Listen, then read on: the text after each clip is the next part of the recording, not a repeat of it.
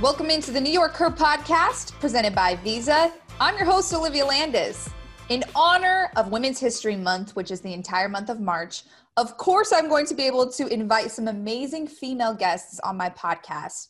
But this month, it hits a little closer to home, especially somebody who is very important to the New York Jets organization. She was the first female executive in the NFL, former owner and vice president of the New York Jets. I would love, and it is my honor to welcome in Helen Dillon. Helen, thank you so much for joining me on the podcast. It's so great to see you. You're welcome. I'm glad to be here. Helen, let's dive deep into your story. First and foremost, one of the most important things that I said when I introed you, you were the first female executive in the NFL. And when you think about it, yes, ma'am. And when you think about it, I did a lot of research, thankfully to Jared Winley, who is part of our PR staff. He sent me a lot of cool older articles and everything. Let's talk about your story. So your father actually first took over 25% of ownership with the New York Jets.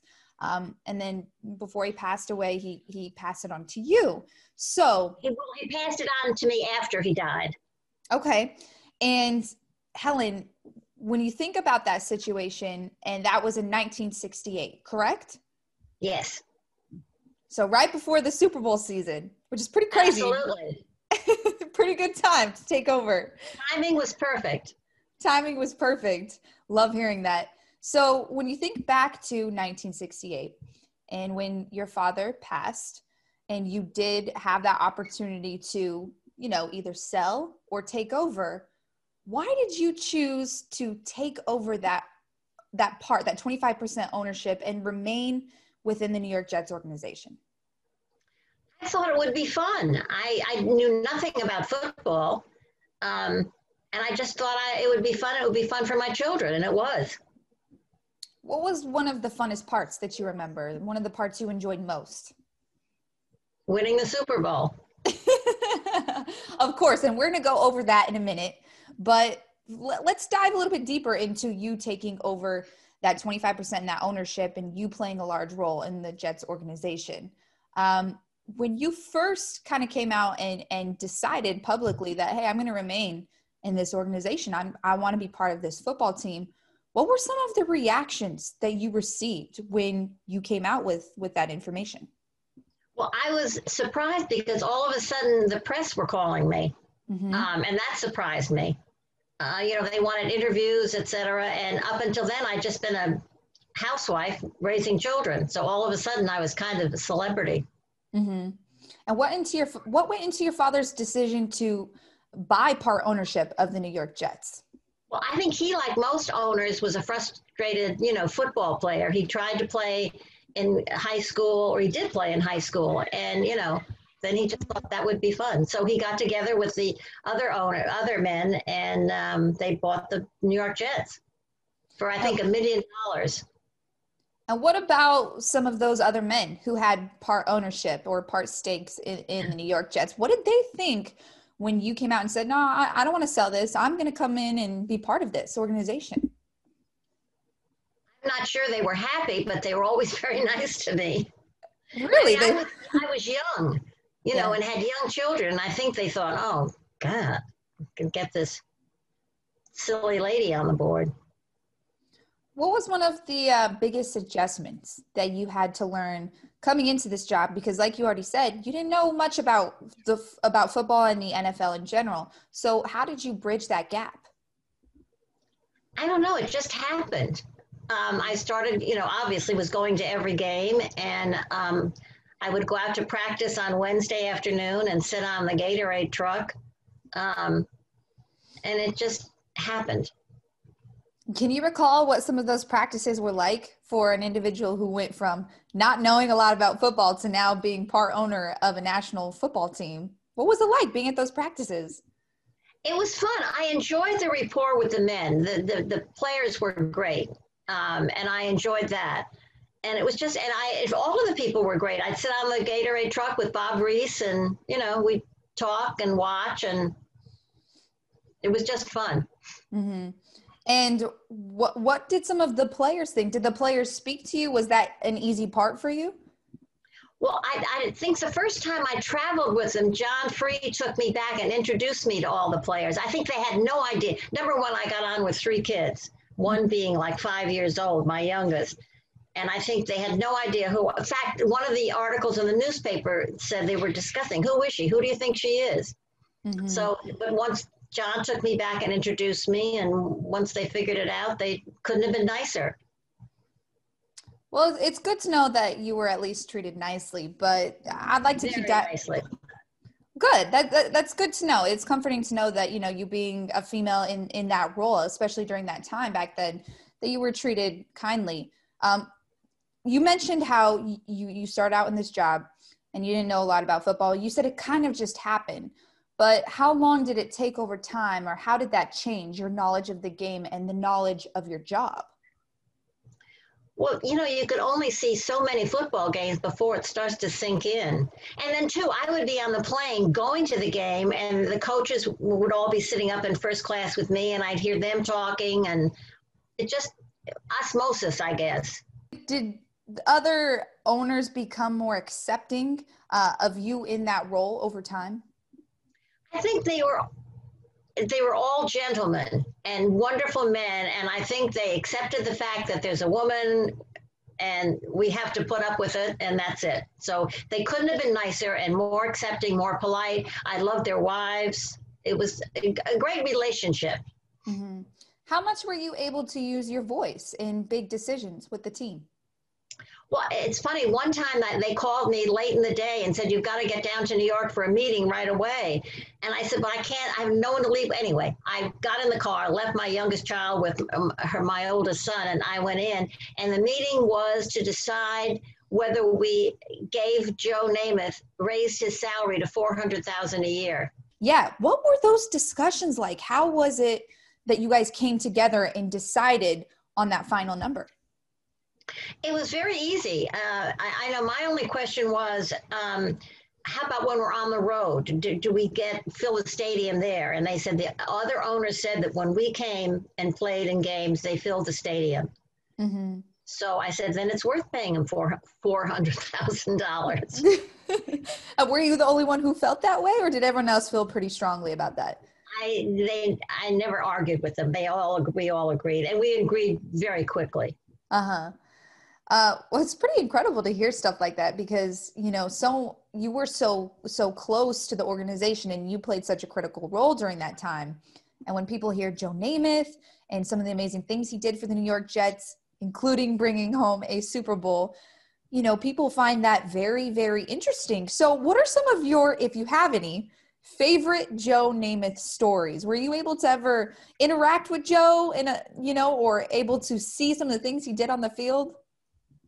Oh, I certainly saw what he did on the field. And I know one night we were all having dinner, and this boy kept coming in and asking Joe for his autograph. And Joe was so nice, he kept giving it to him.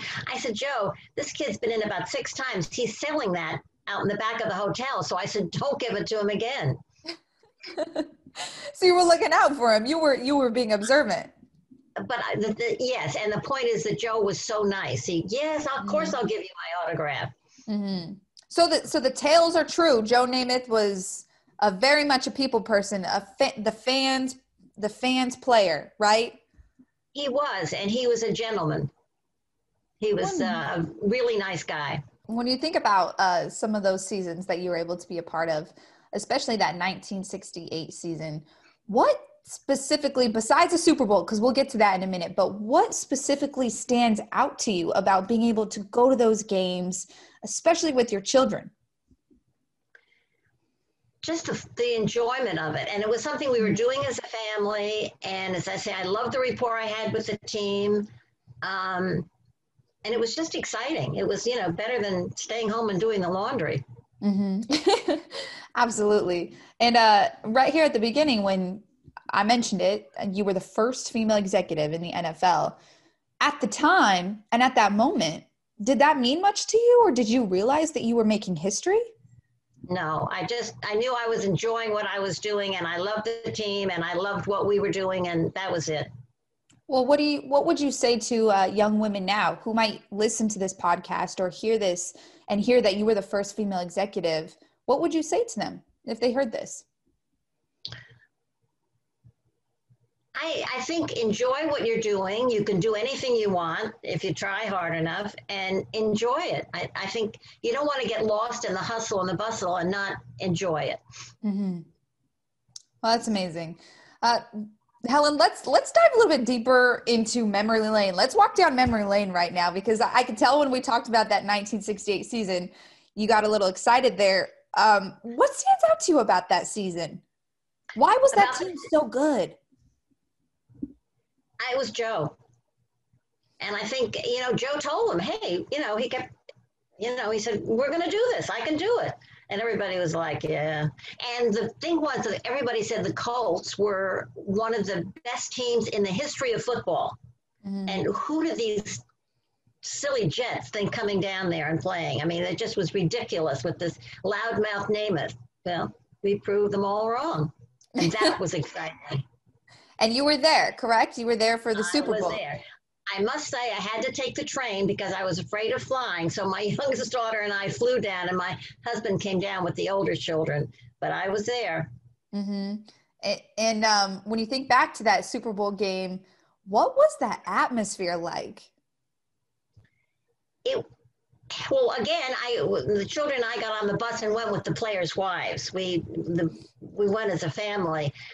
It was just so nerve-wracking. And if I had been more experienced in football, it would have been 10 times as nerve-wracking.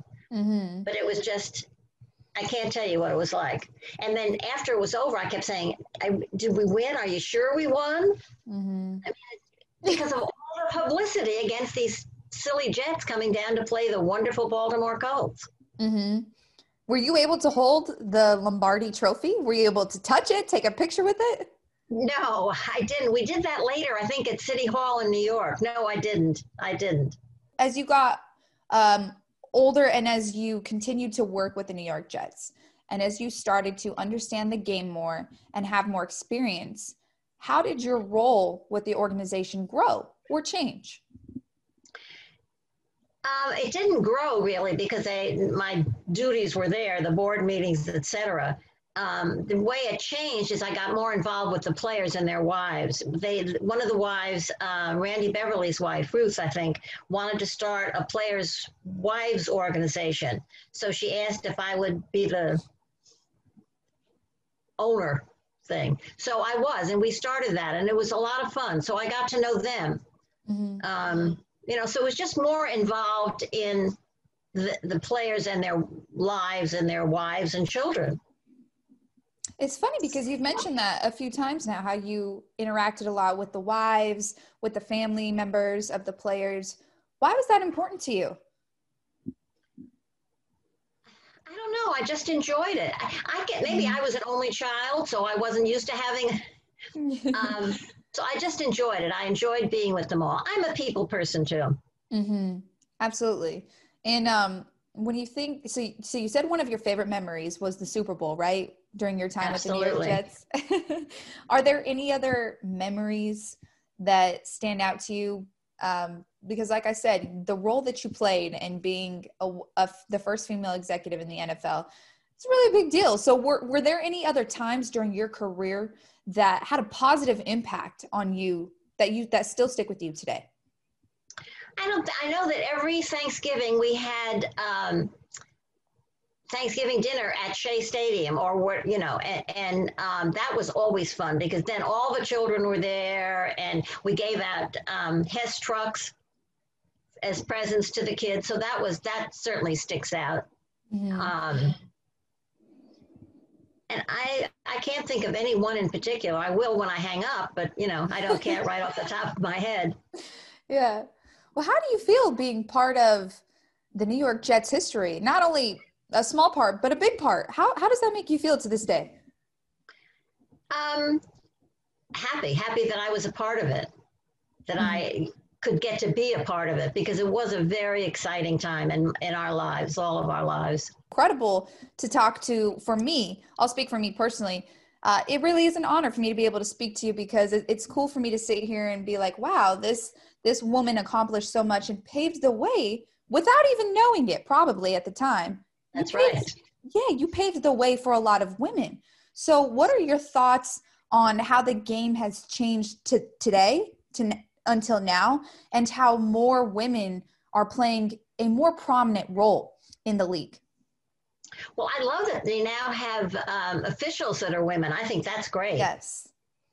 I know that if a player was injured on the field and he had to be taken off on a stretcher, I always went down to the locker room to be sure he was all right. Oh, that's incredible.